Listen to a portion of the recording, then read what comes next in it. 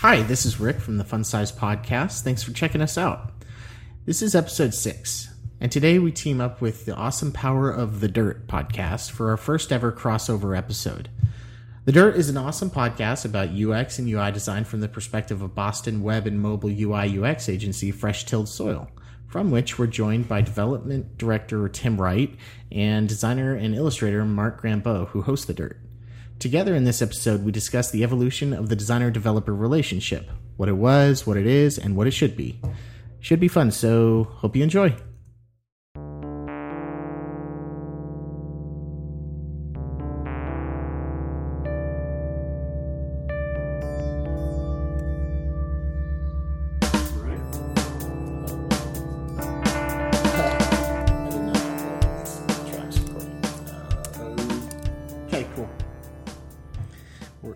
Going. All right. So for the crossover listeners, do we want to introduce ourselves? Yeah, absolutely. Okay. Gentlemen? Yeah. Okay, cool. So we're Fun Size, me and Anthony. I'm a product designer at Fun Size. Anthony? I'm an owner and experience director. Yeah. And we do a podcast on specifically about product design and mobile design. Great. Tim Wright, development director of Fresh Tilled Soil. We're the hosts and team of The Dirt for the Fun Size folks, and I'm here with Mark. Hi, I'm Mark Grambeau, also part of The Dirt. I'm a designer and illustrator here at Fresh Tilled Soil. And The Dirt, we like to cover all topics around experience design, from design development to larger trends and news in the technology industry. Yeah. So one of the big topics that we've been going over in the office and on the show has been the relationship between designers and developers, and it's been like a big deal for us and people that we spoke with, and I know that we wanted to discuss that on a podcast, so here we are. Yeah, here we are. We've definitely kind of had similar discussions here, and we have like really specific ways that we like to work with developers and development teams. And it's interesting to look back on like what has been and what is now. And we certainly don't think it's really perfect. We're definitely striving to get there, but maybe we can look a little bit into what it's going to be as well. So do you guys at Fun Size do the development in-house, or is that all a client? Yeah, we don't do any development in-house. In fact, I don't know if we've ever had a client ask us if we do development, because most of our clients are product companies, and usually the people that hire us are the CEO, owner, operator, or product management or engineers. So usually we're paired up with really strong engineering teams. But from the business side, we've been pushed to be better by engineers lately. I think one of the struggles that we've been facing is how to keep up with them, because it seems like our engineering partners know more about design than we know about development. Mm. Yeah, that's interesting, because we have some development in-house here, but it's kind of split, and like back-end development is normally our client, and we do a lot of the front-end development, but you guys have a similar but different pairing where you have the design and the development is more hard split, though. And is it easier to deal like that than have it in-house, where there's a hard line, or are you guys fighting that line constantly? Well, I know Rick's worked in some very different kinds of organizations than I have, and I really do want to get his input on this. But me personally, I've honestly never worked in a design studio that offered development services. Design. Yeah, even when I was doing web design, when the studios that I worked at were mostly boutiques that were maybe doing a little bit of the front end development, which we call like design technology, but I've never really been that involved in it. And the businesses that I've ran have all been design centric organizations. Yeah, when I was a web developer, I was a web designer, really. I did some front-end dev, and before I started working like in the product design world, I started working for a product company about a little over 2.5 years ago. and that was when I was introduced to like the agile development methodology and all that. And we were like planning our sprints and, working on a very regular release schedule and stuff like that. But before that, it was always like, man, the developer it's sort of like this constant like resistance, designer would basically hand something off, and it was sort of expected for like every possible scenario to be thought of beforehand, so that the developer basically would have like one meeting with the designer and then like hopefully not have to talk to him again. We've talked about that a lot, not only with us here internally, but also working with external development teams. This notion of throwing something over the fence. And whether you're doing that for the developer or for your client, it's never a really great experience, right? Because you're not giving any context. There's this sense of, all right, my work is done here. I'll wipe my hands clean and right. do it. It's like a shut up and code sort of a thing. Huh. It doesn't work. Right. I don't know about you guys, but nothing that we deliver is ever really done. It's just done for that sprint, and so it's going to be redefined later. So, right. I did forget for a moment that I worked at a product company. This would have been a great product. I worked at Evernote, and there were 2 product designers and I would say maybe 15 engineers. So that was kind of an extreme, balance of where in that sort of environment, it seemed like design was owned by development, not really collaborative, but designers were just like a tool for the developers to ship things. You guys were definitely outnumbered. I think that a thought would have been really good if it hadn't just left my brain. Awesome. Gone. What are you fiddling with? The handoff. You had said something earlier about how you felt like the developers knew design better than the designers knew development, and I think there's a constant sort of risk of that because design. Sure, you could say you're designing for the web and therefore it's different. It's this great new thing, but in the end, a lot of the discipline. We're using a lot of the same standards of grids and aesthetic and function that have been used for a century. We inherited a lot from print design and from functional product design in the real world, and a lot of these same principles apply to the web. With development, especially now with all these explosions of JavaScript frameworks and CSS preprocessors and everything, the technology, the technology is exploding, and it's one thing for the developers to keep up with all the different ways that they might be expected to work. It's a whole other thing for designers for whom this isn't their natural language to keep up with those changes in technology. Right.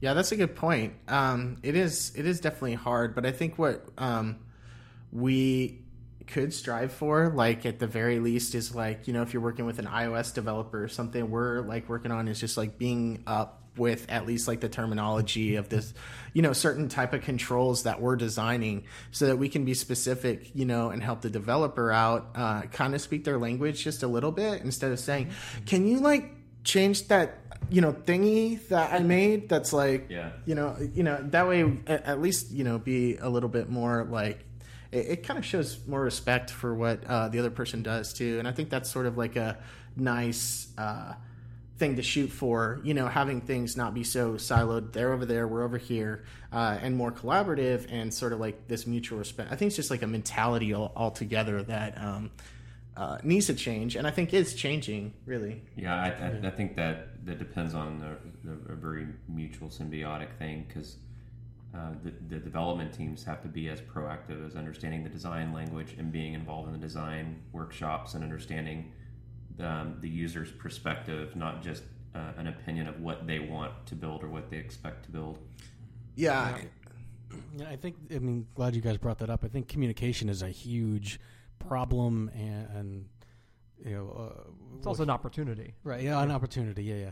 And we've started doing design for developers and developers for designs mini workshops like during the week. So like a Wednesday we'll sit down, developer will lead a discussion with the designers about source order or something about responsive design that it's important for the designers to know when they're going through the process, so we can stop that design gets handed off and developer says no, because we've already gone over all this stuff, and there's we're at least speaking the same language. Yeah, and for the design team, we're thinking of these things in advance. As you said, source order is actually a really great example when we want to, try and think about the great ways to make responsive sites. We don't want to make something that says, okay, well, when it's on a desktop, it's like this, and when it shrinks down, everything reorders, and then this goes up here, and then this turns into a seagull, and we don't yet have the technology to transform random objects into seagulls. So, okay, we'll maybe not do that next time. And at the same time, we're teaching the developers color theory. We're teaching. That was a great one. We did do a session on color theory. Oh, that's cool. And what came out of it was the developers understanding where the color palette comes from, and we can now generate color palettes really quickly because we know that maybe the lightness value or the hue just changed 10. I don't know what the value is. The units, yeah. Understanding HSL. Yeah. So I have adjusting our preprocessor, our SAS mix-ins so we can spit out color palettes really quickly. So are those conversations internally in your organization, or are you actually inviting your client to speak to your designers, and your designers are speaking to your client development partners? Well, because we have development in-house, those ones were someone from the development team speaking to people on the design team in-house. Yeah, so that's internal. Yeah, those are internal. Externally, I guess the way we communicate that stuff outside of the day-to-day client interaction is things like the Dirt, our podcast, events that we have in the area. We try to be a source for education and community outreach and do events here. We did an event in February that you put together, Tim, called Experience Dev, which was about understanding the development end of user experience and a lot of this kind of stuff, a lot about the relationship between designers and developers. And we had some designers in the audience, we had some developers in the audience, and we had a lot of C-level people in the audience, a lot of marketing team. We really had a very diverse set of people in the audience, and it was a nice day for everyone to be educated on, seeing how the other half lives, walking in a mile in someone else's shoes. It was a good opportunity. We're big on that. We like to open up. We try to keep an open desk in our office, and we just sort of let random people that apply for it to come in and spend some time with us. And we usually just have a little bit of time set aside in the day where we can hear a little bit about them and what they do. They might be a developer or a designer or somebody that doesn't do anything really related to what we do. But we like to open that up. And I wanted to back up real quick and discuss something that you guys had mentioned about the HSL thing.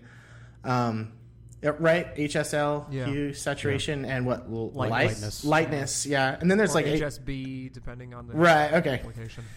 Well, the reason I wanted to just touch on that was because it's interesting thinking about code and colors specifically because I know when I first learned what you could do with a CSS preprocessor with color, you could actually apply multiplication to a color, and then watch it spit out these color palettes. But the thing is, even though sometimes it's it's mathematically correct, a designer may still look at that color palette that came out and it's that's not quite right. I want to tweak that just a little bit. I want to put green in there. I know it doesn't work with the math, but I just see green. And the reason I wanted to talk about this is because I think that might actually be sort of fundamental to some of the disconnects designers and developers have sometimes. Is that it's the aesthetic world. Sometimes you can't.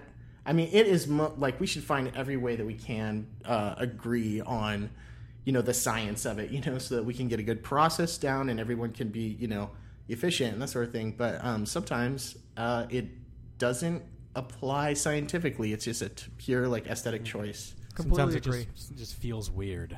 Yeah, completely agree. We talked about how if you have a palette, let's say, and it's a tertiary color relationship, that something might work, but if you rotate around the color wheel, the same exact relationships, same distances around the color wheel, but if you rotate it, it might not work.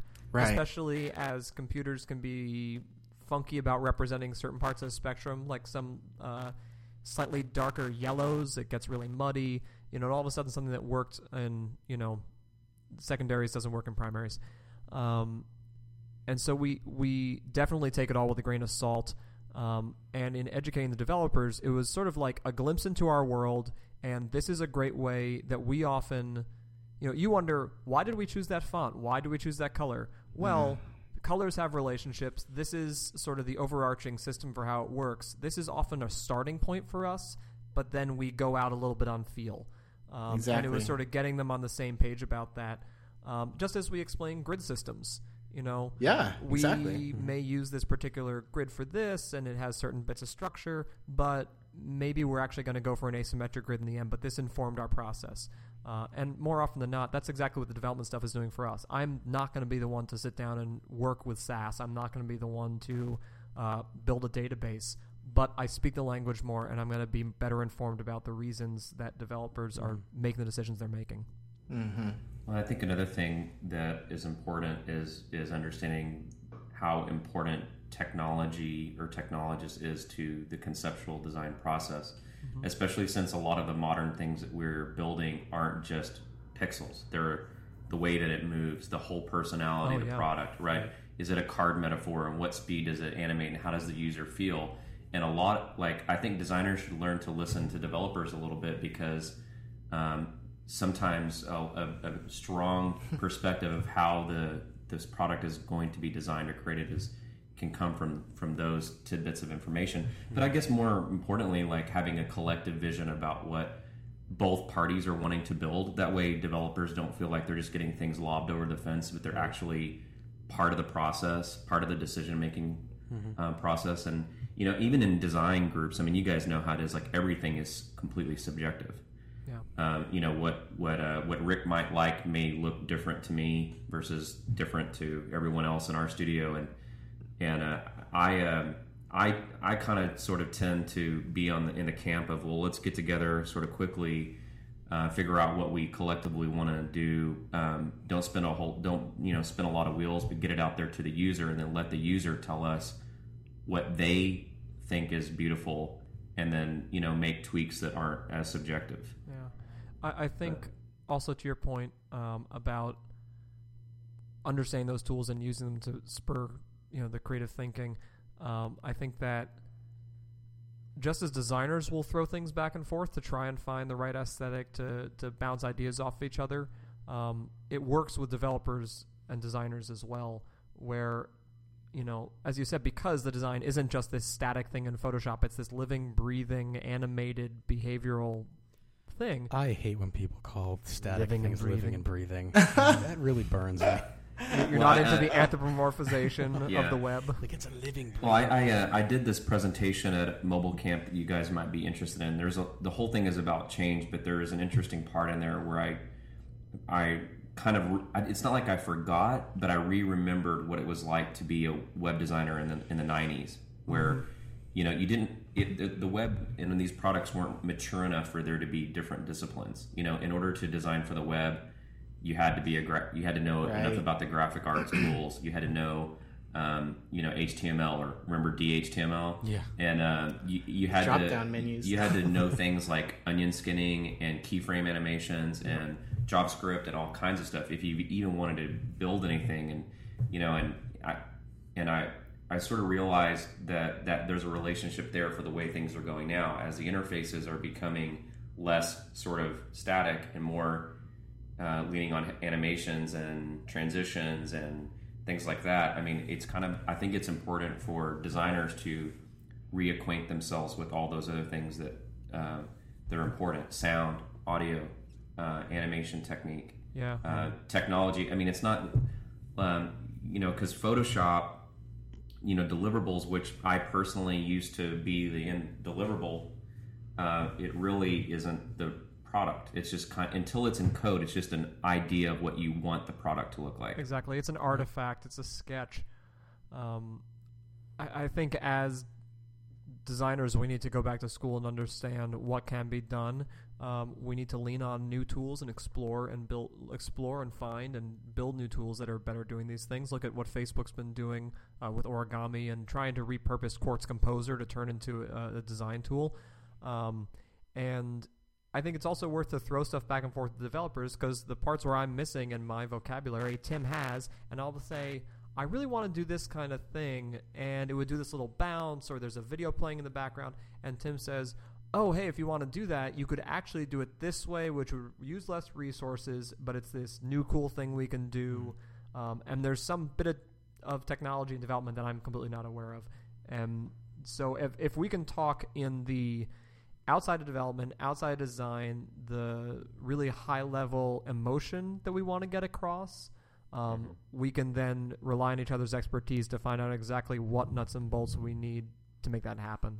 Yeah. What kind of tools do you guys use between development and design disciplines to capture speeds of transitions and types of animations and stuff like that?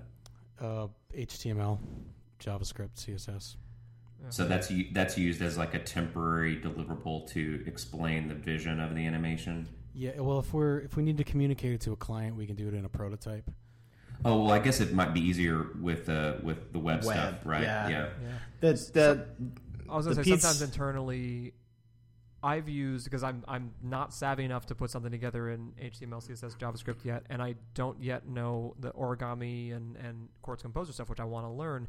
I'll throw things into Keynote, something. I'm just aping this tool to do something different. I did that with a prototype for a mapping system where we knew we wanted it to zoom in and rotate and reposition the map at this point, and we were. I was trying to explain to one of our developers here. I'm like, you know what? I can do this in a Keynote transition in 10 minutes. And so I threw the That's thing into awesome. Keynote. Yeah, and that was the way. And That's I certainly awesome. want to learn more tools, but that was effective. I know that there's a couple of tools out there. In fact, I saw that Facebook launched one. One of our client partners, Tim, over at Vast.com, released this toolkit called TuneKit. And you can find it on GitHub. And what it is it's a panel that you can install into any native mobile application, well, iOS application. And it allows the designer and developer to have different installs of this app, but tweak the animation styles, the squash, the curves, and all that kind of stuff. And so you can just quickly get your assets into the app and then actually sit down together and tweak the knobs and get the animations exactly where we want it, and then he just pushes it live. Yeah. One of for just a specific example of the relationship between the designer and developer here, we do a lot of responsive sites, and it was probably a year ago at this point. We were designing a responsive navigation system. We had myself and our art director, Neil Corbett, were working on this, and we were both sitting in the same room sketching out the large screen experience for the navigation. And we looked at it and we said, okay, what can we do to get this to the small screen? And then we sketched something really quick, and we said, okay, well, that's ugly. So what else can we do? And then, Neil would say, well, can we do this on the small screen? Then I would say, well, we can do that on the small screen if we do this on the large screen. And then we go back and forth until we had, point A of the large screen and point Z of the small screen. And we both knew that it would be something that as a developer I can execute. It meets the user's needs, and it's something that Neil is happy with designing.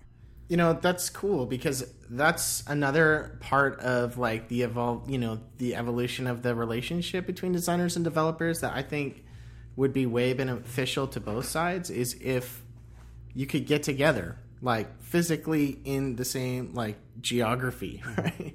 Like you can't, that would have been probably, it would have taken way longer and been a lot more challenging to do if y'all weren't sitting in, with a whiteboard or whatever, however it is. Yeah, that's really interesting to me. I mean, the three of you guys probably have a lot more modern web design skills than I do, because I moved into native mobile around the time that responsive was getting big. When we started this company, for the first year, we were only doing mobile, but over the last 6 months, we've been doing more responsive web. And the quality of the design work is great. And, but we get, since we don't do development, our clients keep asking us, okay, well, we need you to make sure you keep up with the style guide, right? But, since it's not ever finished, we're updating the style guide constantly, which can take 10 or 20% of the velocity of effort.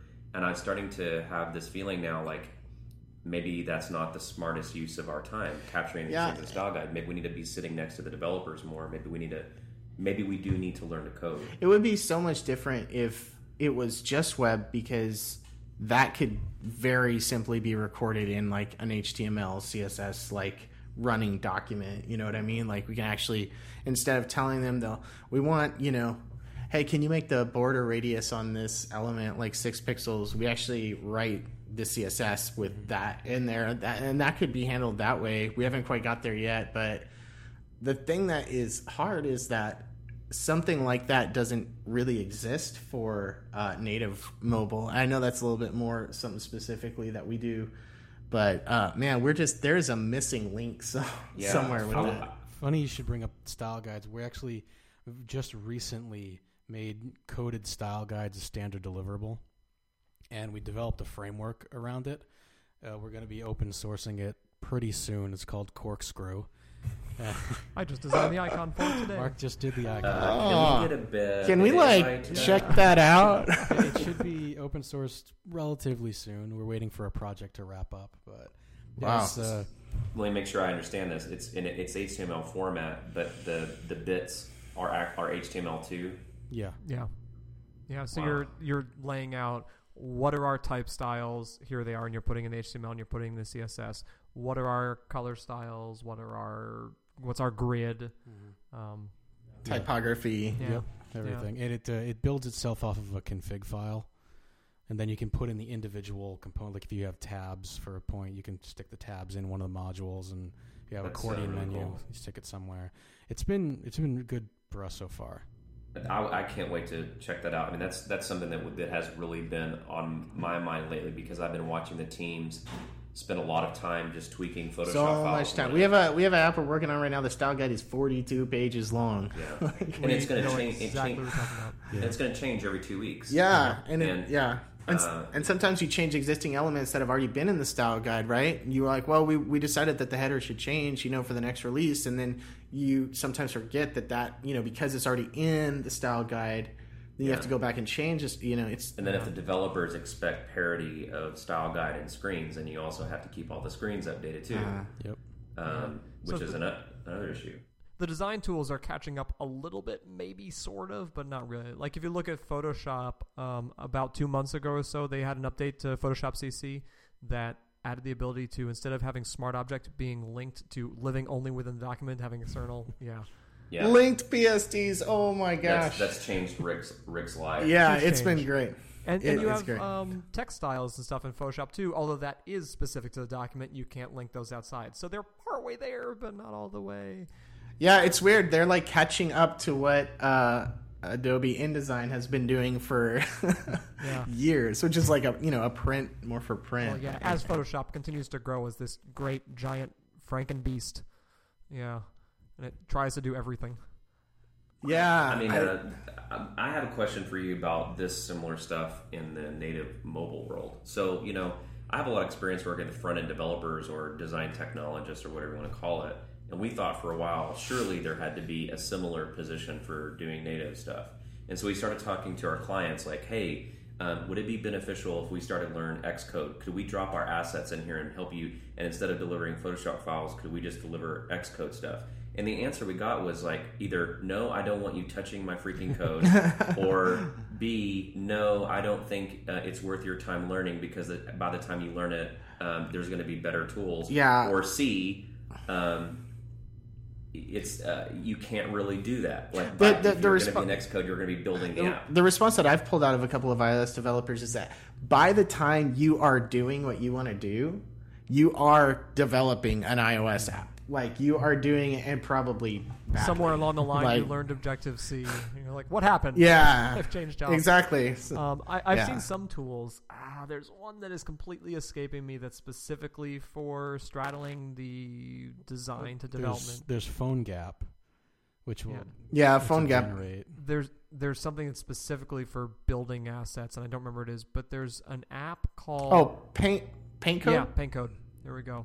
Yeah, they just released a new update, by the way, Yeah. a couple days ago, and I haven't downloaded and used it yet. But that's really interesting, because one of these client developers that I interviewed, I asked him, like, how can we be a better partner? And when I was talking about, like, should we learn code and stuff, he said, you should learn maybe at least paint code, because honest to God, I only use about 5% of your assets, and all the other assets I redraw myself. Yeah. They're built dynamically. Well, when we're handing code off to a back-end team, if we wrote some back-end code, they're going to blow it away, of course. But we're using our code more as a communication tool than production stuff in that case. Sometimes it's production code, but a lot of times it's just as communication. Yeah, I guess that's what's hard to get over, because one thing that we've done, like paint code is cool and that helps with assets and like is super useful to the developer. But what we would really like to get into is being able to collaborate with development on really interesting interactions and things that occur over like through motion. And so the only way we've been able to address that thus far is been Neil is a guy that works with us. He's a product designer as well, and he has some experience with motion graphics. Yeah. So we get our PSDs given to him. He opens them up in After Effects, and we go over animations and get them right just exactly what we like. But the missing piece still there is that is very good visual representation for the developers, but it's not actually useful. Right. Like they can actually take the code and implement it. So you have to look at like what is the best use of time, because you can do it really quickly and imperfectly in After Effects and then collaborate with the engineer on the execution, or you can spend 6 months learning Quartz Composer and spend 4 times as long doing that animation and still have it be thrown away by the developer. Yeah, and Quartz Composer. So like I don't know when I was at Evernote, I tried to learn Quartz Composer, but the learning curve was so steep in my mind. Yeah. I'm not sure whether it's worth my personal time. Well, and I don't know about it's something designer. that started for building screensavers, in Mac OS like 10.4, 10.5. Oh, seriously? The flying toasters? Well, not for flying toasters. It was for showing off core image. Does Pipe Dream one? That's awesome. I didn't know that. It started out as a GUI for some of the underlying graphical layers to Mac OS around 2005 or so, 2006. And that was what it was built for. And then all these tools are sort of saying, hey, wait, this is actually strong, can be used in these other ways. But you're still sort of, squeezing and manhandling this tool into doing something else it doesn't want to do. I know IDEO just released something called Avocado. Yeah, I was just looking at that today. It seems like the stuff that we're concerned with right now you're also concerned with, and it seems like a lot of other agencies and groups of people are having the same conversation right now.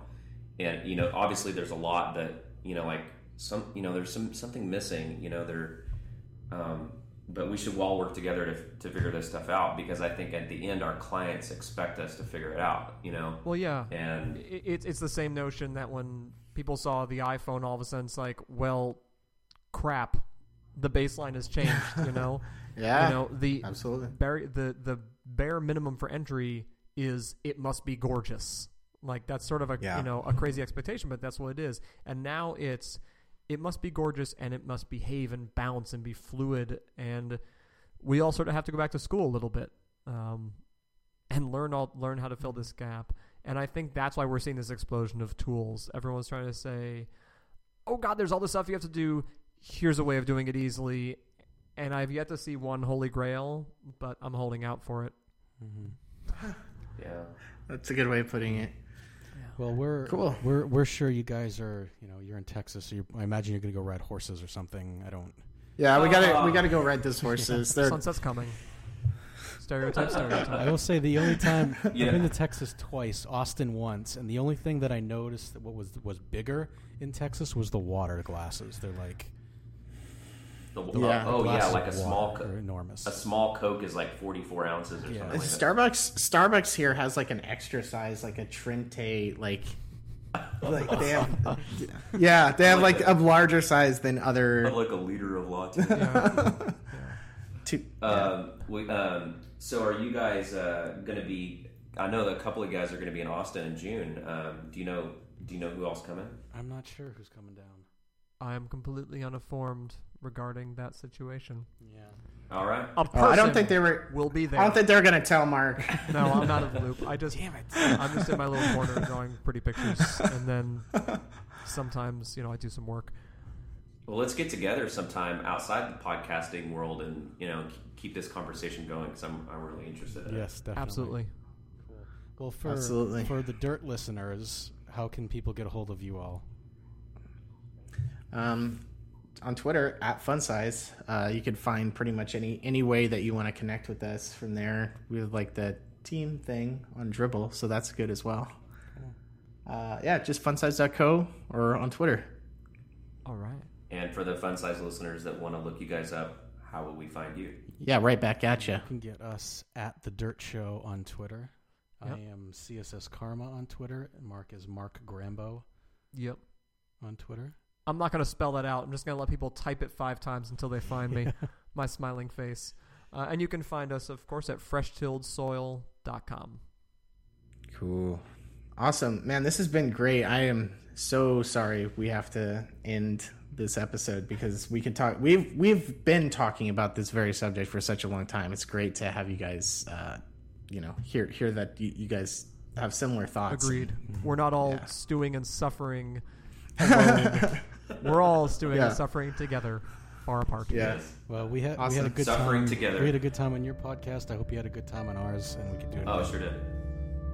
I will say totes to that question. Take care, guys. Take care. All right, thanks a lot, man. Bye, guys.